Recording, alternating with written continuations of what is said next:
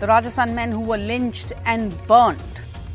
The Muslim men who were found burnt were taken to the cops first. NDTV has learned the two Muslim men from Bharatpur who were lynched and burnt to death in Haryana on the mere suspicion of cow smuggling were brought to the Haryana police by the self-appointed Gau Rakshaks in a badly beaten up state. The police looks away, asks the lynchers to take them to the Rajasthan police, makes no attempt to arrest or detain the lynchers, no attempt to provide medical treatment to the badly injured men. The charred bodies of the men were found later, burnt in a car.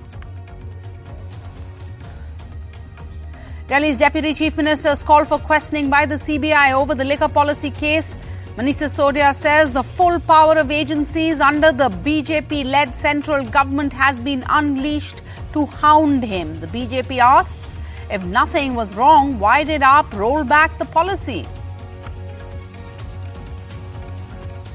Delhi's mayor election now to be held on the 22nd of February. The LG approves the Chief Minister's recommendation. This after a big win for AAP, and the Supreme Court ruled that nominated members cannot vote. The government will clear the entire goods and services tax or GST compensation dues of over 16,000 crores from its own pocket.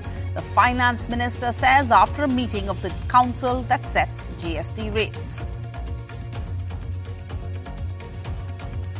The Election Commission is Prime Minister Modi's slave. Uddhav Thackeray scales up his attack a day after the EC hands over the name and symbol of the Shiv Sena to his rival Eknath Shinde, capping a coup that's now nearly 8 months old.